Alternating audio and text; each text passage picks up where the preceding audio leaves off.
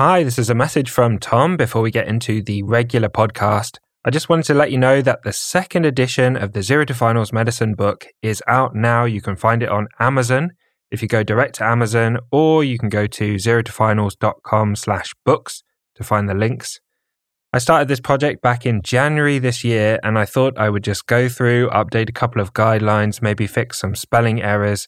But I ended up practically rewriting every single word in the book, adding new topics, adding new Tom tips, adding illustrations, cutting back on some of the waffle.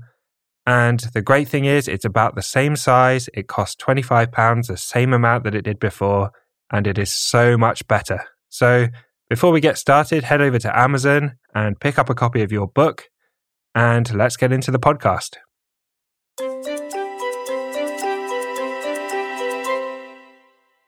Hello and welcome to the Zero to Finals podcast. My name is Tom, and in this episode, I'm going to be talking to you about Pseudogout. And you can find written notes on this topic at zerotofinals.com/pseudogout or in the rheumatology section of the second edition of the Zero to Finals Medicine book. So let's get straight into it.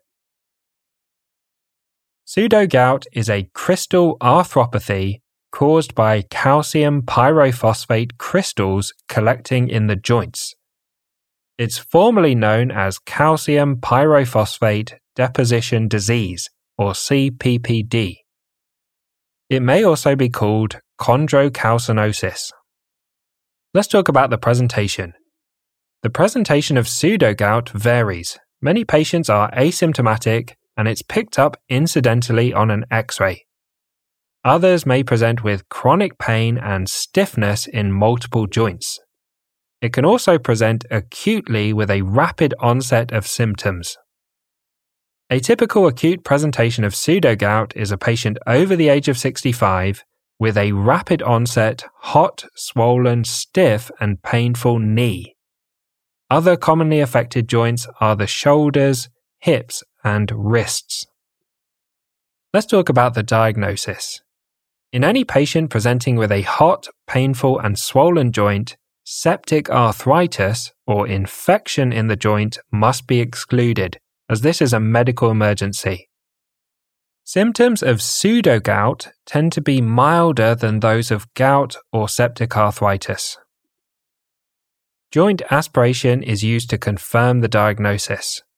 Aspirated joint fluid shows calcium pyrophosphate crystals. These are rhomboid-shaped and positively birefringent of polarized light. There should be no bacterial growth. Chondrocalcinosis is the classic X-ray change in pseudogout. The calcium deposits in the joint cartilage show up as a thin white line in the middle of the joint space. Other joint X-ray changes are similar to osteoarthritis, and these can be remembered with the LOSS mnemonic. L for loss of joint space, O for osteophytes, which are bone spurs, S for subarticular sclerosis, which is increased density of the bone along the joint line, and S for subchondral cysts, which are fluid-filled holes in the bone. Finally, let's talk about management. Treatment of pseudogout is targeted at the symptoms. There are no proven disease-modifying drugs, prophylactic treatments, or dietary modifications. Asymptomatic changes on an X-ray do not require any treatment. Acute symptoms usually resolve spontaneously over several weeks.